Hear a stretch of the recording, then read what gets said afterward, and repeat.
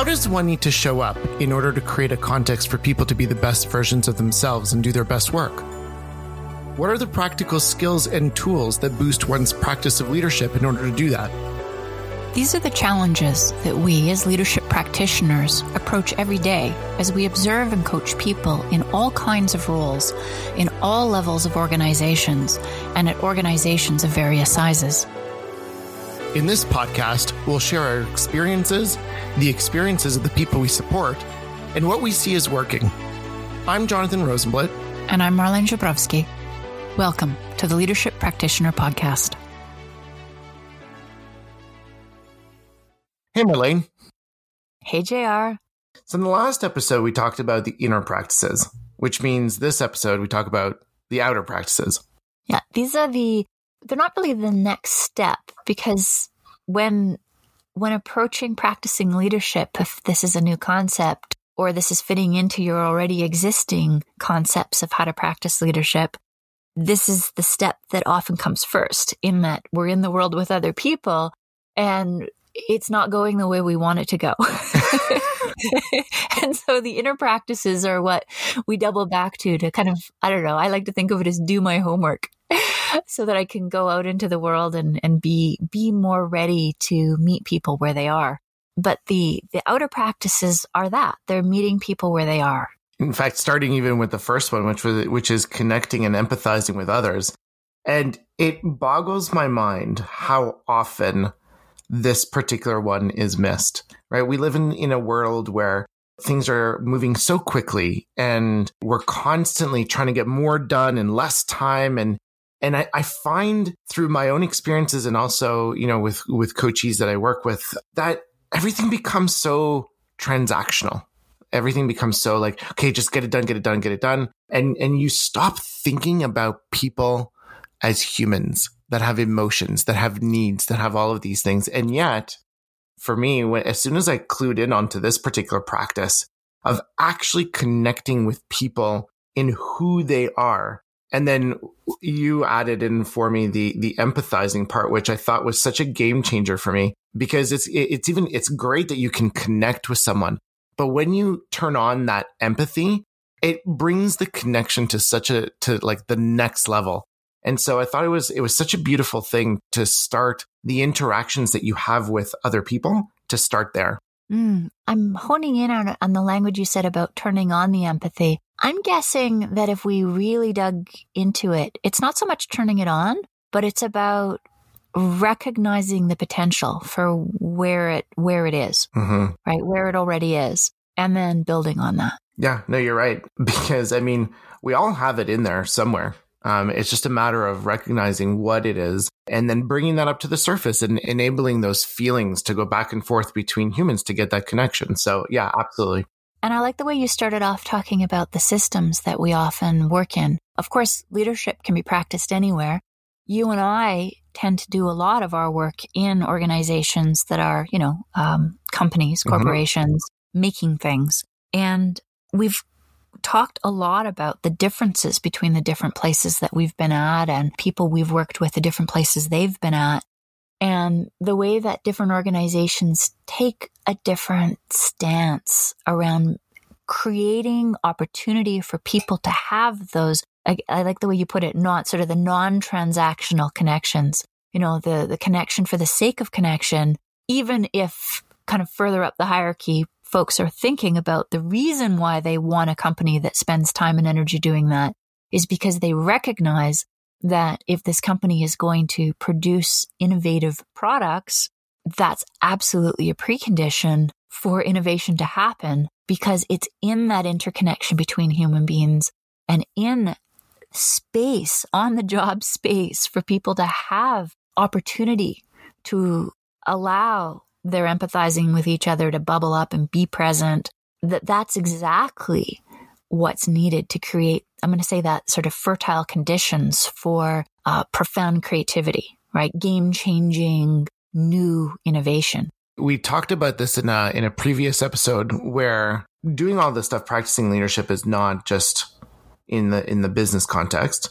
And this particular practice of connecting and empathizing with others really spoke to me also with family, or with, with, in my case, with my wife and with my children. And it was interesting how kind of like once upon a time when I was just kind of thinking about this kind of stuff, it was very much so like, hey, how was your day?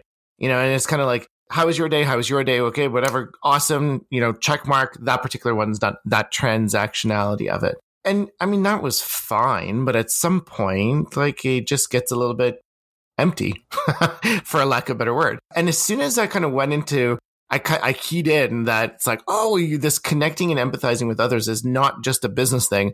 What would happen if I tried it at home? My relationship with my wife and my kids went to such another level because it was no longer about, the thing. It wasn't about the data point of how their day was, but rather the asking, the spending time together, the going into detail, the kind of seeing things from their perspective rather than the question of how was your day. And it seems so insignificant that I'm kind of sitting on this topic of, well, how was your day? But to me, it brought such clarity to the value of connecting and empathizing with others as one of the first things that I do. Because remember from the previous episode, in my world, I go through the practices of the leadership practitioner framework sort of in order in every situation that I get in. So for me to start with that connecting and empathizing with others was a game changer for the rest of it.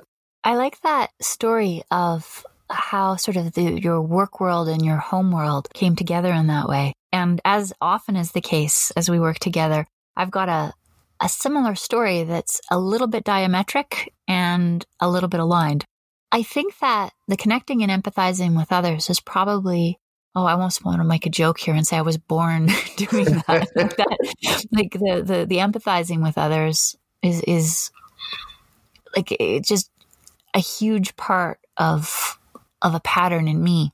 And yet at work, in that world where I often tell the story of the traditional leaders, the people who are more kind of on the traditional side of leadership, who were pretty clear that empathizing wasn't part of the territory.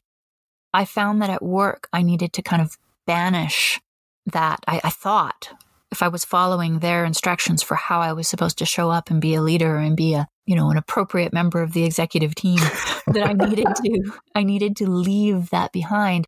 And, imagine my joy when I discovered that this is a whole field of modern leadership where not only is that not the case, that we actually lose things in the business world if we try to make it the case.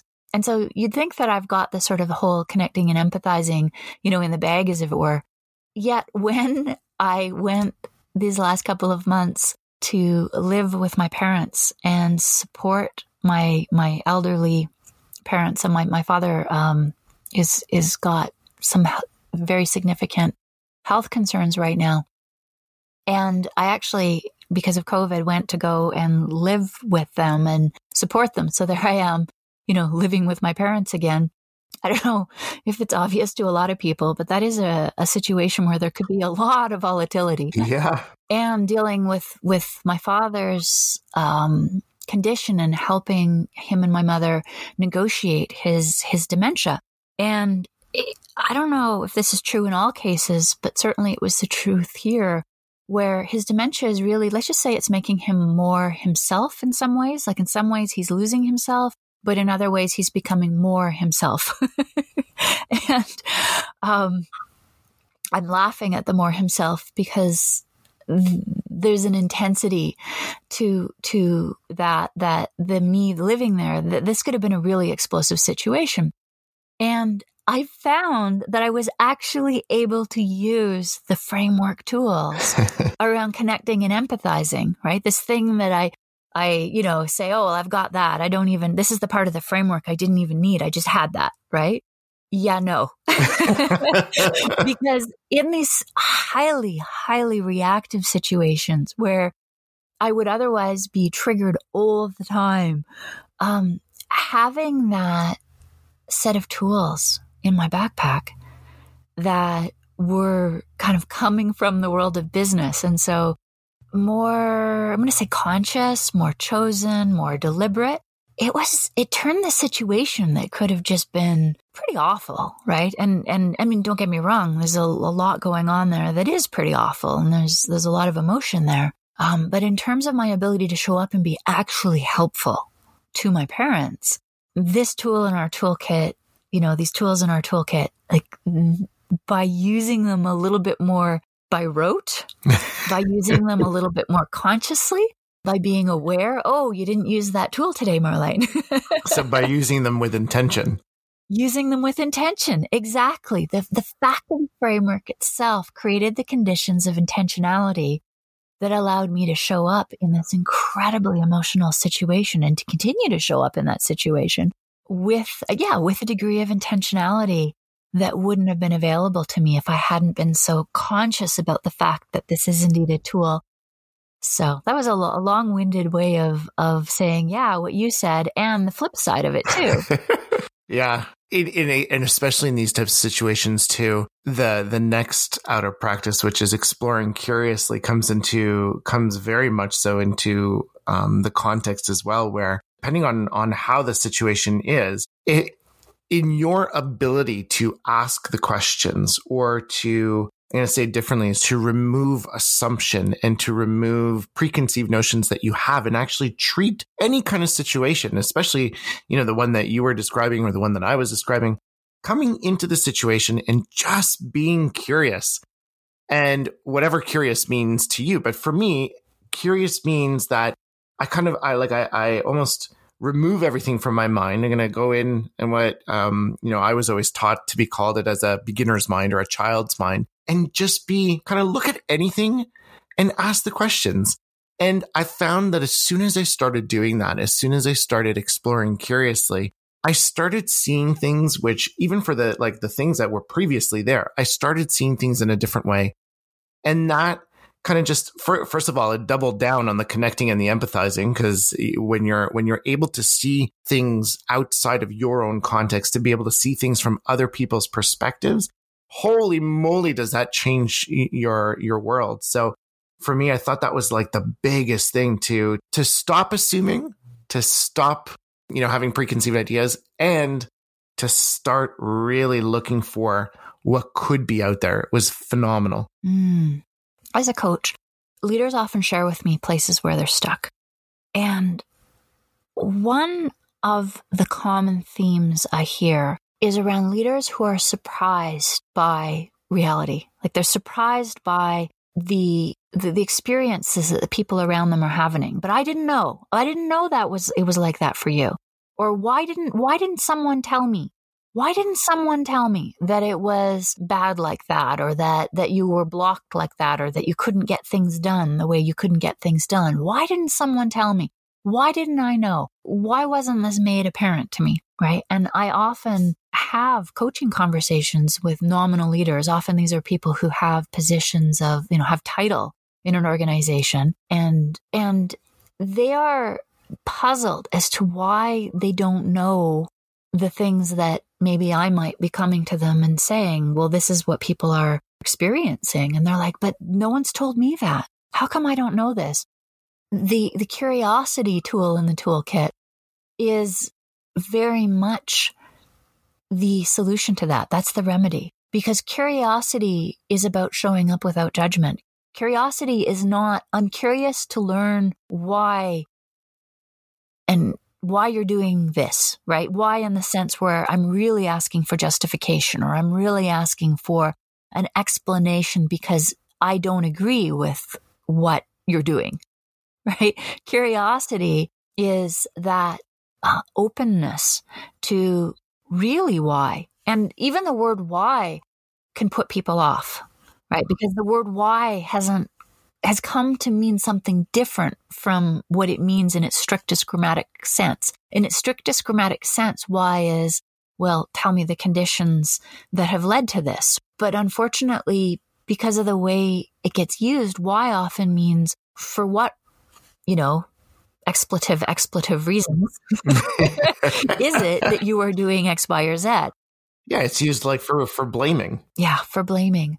And so what does it mean to cultivate a why that isn't about blame, a why that is judgment free, and a why that is really open to understanding what makes people tick. For what reasons are they doing what they're doing? And when we can do that, when we can really be interested in the for what reasons, right? Not in the sense of wanting people to justify those reasons, but to really understand those reasons, that opens up the possibility of understanding the water we're swimming in. That allows the fish to see the water that it's swimming in. That allows us to begin to see the system conditions that create the conditions that inform why people do what they do around us. And so if we're leading an organization, then we probably are pretty interested in that water that we're swimming in. And so exploring curiously, curiously, not judgmentally, curiously, not bound by our preconceptions, are what allow us to begin to see you and I, JR, we use the language of conditions, but in this metaphor of the fish in the water, that's the water that the fish is swimming in, to actually begin to see that which allows us to be and do where we are, and also what doesn't allow us. Where are we blocked? Where are the patterns in that water that prevent us from doing the things that we want to do? Which, of course, then sets it up greatly for the next practice, which is sharing information, because in that clarity that you're getting from that curiosity, it creates those conditions again for sharing information in such a way where you can continue that curiosity, you can continue that co-creation or that collaboration with other people. And we talk about sharing information as sort of like these two different languages almost.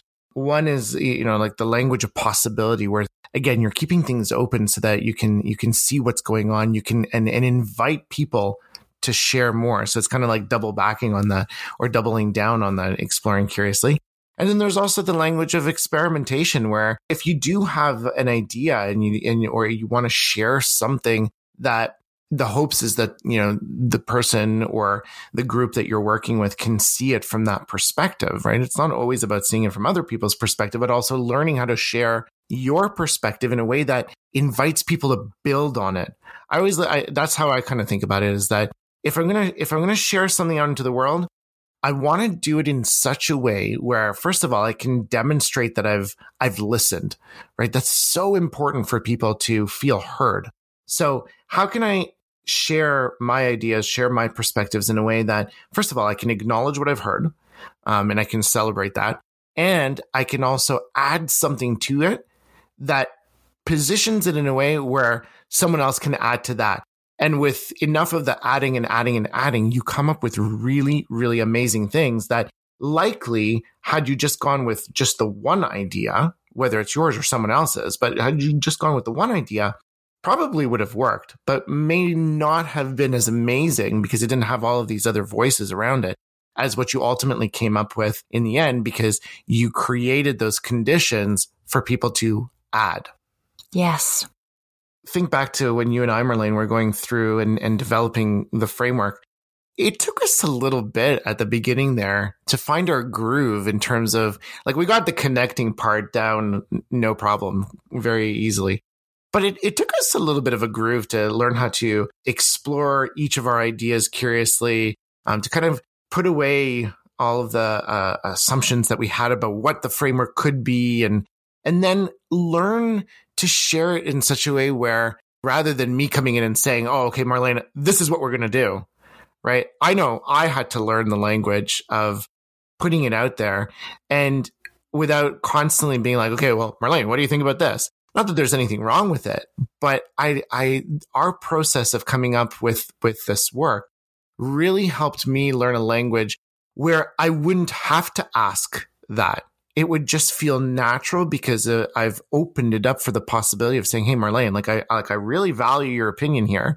What do you think? Without having to say that. And it was such a beautiful process. I think that the approach that you've often articulated, that is the importance of this being structure. And my approach that I came to this, where it's, probably not an accident that my metaphor is that, floppy-walled big compartment backpack where it's important that there be a compact amount of tools, because I'm probably likely going to dump them all out on the table in front of me and rummage find the right one. And when you've got someone in a situation who really leans into structure and you've got someone who leans into not structure, and yet what we're creating is a kind of structure, is a kind of framework, which is a kind of structure, how we shared information was so interesting. Right? Because it was. I would try to say, well, I want less structure here. And sometimes I would hear you trying to share information that we need more structure here. And I agree that we needed more structure, but at the same time, the structure itself couldn't constrain I didn't want it to constrain. I thought we would lose something if we lost the openness of what I wanted to bring to it. And the very fact of our framework language, if you think of that, that's the water that the fish were swimming in, because we had agreed we were creating a framework. Mm-hmm. So then your assumptions around what framework meant and my assumptions about framework meant, this is water we're swimming in. And then in the midst of that, how could we create space for the openness? That was really interesting, the way we worked our way through. And I noticed the way that when we fell back on the tools of sharing information, rather than coming in with the solution and then sort of negotiating, right? So I didn't come in with, this is my solution and we're negotiating for it. You didn't come in with, this is your solution and we're negotiating for it. And then, may the best solution win. But rather, we ended up sharing the bigger picture around what motivates us in our approach. And how does our approach, what's its history? Where does it come from? How does it contribute to our own motivation? How has it worked in our lives? How has it worked for others around us? And we took the time to share that informationally until that was all out on the table in front of us. And then from that, I would say the framework grew, right? It wasn't this competitive process. The framework grew out of, and there was a lot of, we had to let a lot go. We did. And there was a lot of experimentation there. Yeah. And yet, if we think about the last piece of the framework, influencing, that sharing of information, the curiosity, right? In this, I think the ordering, I'm completely down with you that these are in order, because the showing up and exploring curiously leads to the possibility of sharing of information. The sharing of information then allows for influence.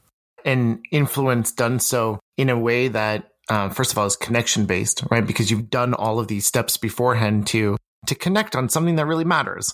Right? Like something that is worthy of doing something about. And it's influenced based on something that you're motivated, right? Rather than being influenced based on fear, or rather than having to pull a power card over someone to say, well, no, you know what? Because of this, or by the power invested in me, you're going to do this. We didn't need all of that because we had taken the time to humanize this process. Then influence was the consequence, the byproduct, the amazing thing that came out.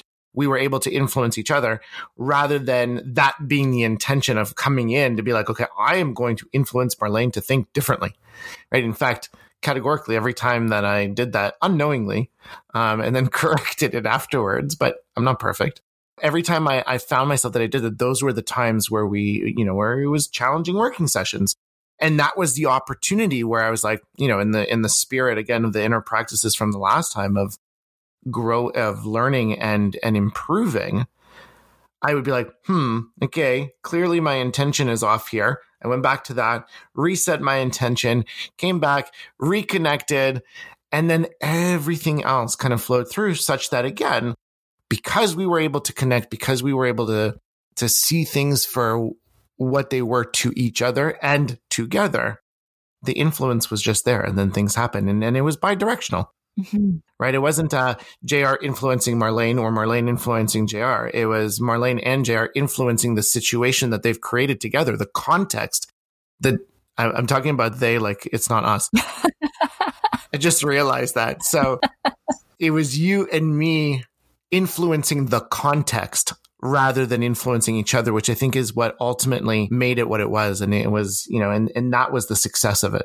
Do you remember that one moment where we were looking at a sentence and in some of our material, and I referred to it as the sentence you wrote, and you're like, no, I think you wrote that. And we realized that there was enough in that sentence. You get this playing music sometimes where you can hear a kind of instrumentation that emerges, and there's not, there might be like a 3-piece group of people playing music, and you can hear like a 4th piece come out of it. And it was like this, a sentence where it was as if some third party had written it, where I didn't recognize it as entirely my own. You didn't recognize it as your own. Mm-hmm. And yet it was what a collective voice actually is.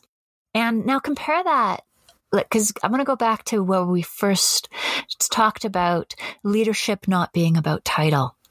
Practicing leadership isn't about title, and who can practice leadership? Anybody can practice leadership. I don't know if I gave the example in the podcast, but I think I did. I was talking about the way that way back when I was teaching, and I'd be in a lecture hall and 400 people would write down what I said. And there was a part of me that thought, ooh, wow, that's a lot of power. That's pretty cool. And then I would be in the sectionals where I'd be working with, maybe I'd have 2 or 3 sectionals where I'd work with like a smaller group of people, and I would learn what they really thought about what they wrote down. And I would realize that in a lot of cases, they may have written it down by rote because the particular water that we were swimming at the time says that if the, person at the front of the room, the person at the podium says something, you're supposed to write it down because you might be tested on it, right? So the power of that situation required them to do so. Yet the concepts that I was talking about really would not and did not have any meaning if they weren't practicing these things in their lives. And when we got to the sectionals and I began to learn how they heard what I said, what meaning it made to them, how it didn't make meaning to them, it was the revelation that it might feel really, to a certain part of my psyche, awesome to stand up and see 400 people write down what I say, but it's almost meaningless. And it's in the curiosity, the exploring curiously, and the sharing information and the learning where they're coming from, and the mentoring and the supporting as they choose or don't choose to integrate those concepts into their life, as they take those concepts and make them their own and share information around what meaning and what they're bringing. And it becomes that third voice, right? That shared territory, that co-created output. That's where real learning happens. And that's where we've gone with the word influence rather than power. And I think for me that's why I think influence is the real power. Mm-hmm. Coercive power only works as long as the system is there to apply the coercion, right? And coercive power leaves people feeling smaller, and coercive power never produces that third voice. Whereas influence, wow, like influence is where we can take these ideas and melt them and make something new that is new to both of us.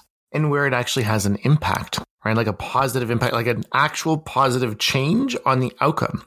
It reminds me, and maybe this will be the last example of this one for this episode. It reminds me of conversations that we've had with students who have gone through the Leadership Practitioner course. And, at the beginning, some of the feedback that we got was like, how come you guys don't provide notes? And we had great conversations around the fact that if, similar to what you were saying, Marlene, in your teaching, if we were to provide notes for all this stuff that, as part of the program, our notes, those are our ideas. So now we would be forced to be sharing information in such a way where we're stating things as this is what they are, whereas, we're following the framework to talk about the framework. So when, people go through the modules or go through the videos, they're all invitations to be thinking about these things and then take away whatever matters to you and however you understand it. And so it was fascinating to have these conversations with students about, well, we want the notes. And Marlene, you and I were both kind of like, well, yeah, so then take them, but take them in the way that you get out of it. And then when people brought that back to the learning circles, which is the weekly get-togethers that we have, it was only then where people were like, oh, that totally makes sense. Because, oh, you took it like that. I understood it like that. And now the conversations back and forth of, oh, you understood it that way. I understood it that way. Every single learning circle that we have, the feedback comes back where everyone's like, wow, that was a great conversation. I didn't see it that way. And now I can go apply it the way that we talked about it together. See, that to me is influence. That to me is using the language of possibility, experimentation, motivation, and really focusing on or not focusing on the who's right, who's wrong, your idea is better than my idea, but that shared voice that you were talking about and truly making a difference in people's lives. And I think that's ultimately what I think both of us started all of this for, is to have that kind of positive impact. Mm-hmm. And that's why when we were toying with the idea of having or not having the learning circles, it was a bit of a no-brainer that we needed to have them, because this isn't about you can go through the course, you can learn the stuff, you can have, read the books, the examples and the tools that we have in our framework. You can find other tools that are in, that would fit just as well. And you can check the boxes, you can learn. But if you're not actually practicing these with other people, then that's kind of missing the point. And so these learning circles were us wanting to create conditions where the people moving with us through these ideas have a very safe place to come and practice with each other and explore these ideas, not just in a cognitive way, but in wait for it, in a practicing way.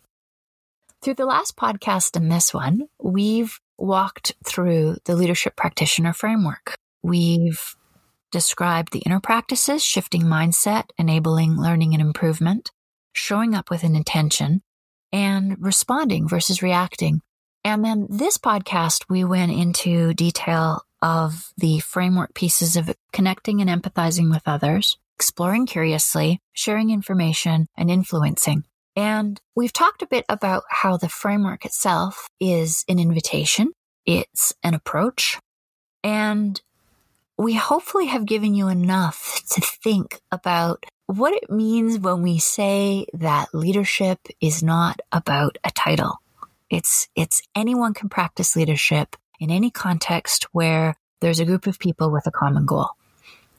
So now we want to turn it to you and ask you, our listeners, how does that sit with you? What in there is interesting to you? What might you take up in your practice of leadership? Towards the end of this episode, we talked about influence as the consequence, or influence as the thing that happens when you do everything else. And I'm so curious to hear your thoughts on that different take on influence and how you look at influence in your life and how you are having those influences on other people. So we look forward to hearing your stories.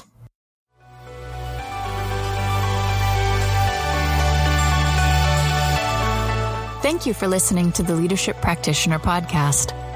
We invite you to share your thoughts on this episode and your thoughts on how you practice leadership. Join us in the Leadership Practitioner Connection, our community of like-minded practitioners who aspire to create a context for people to be the best versions of themselves and do their best work. You can find it at leadershippractitioner.org/connection.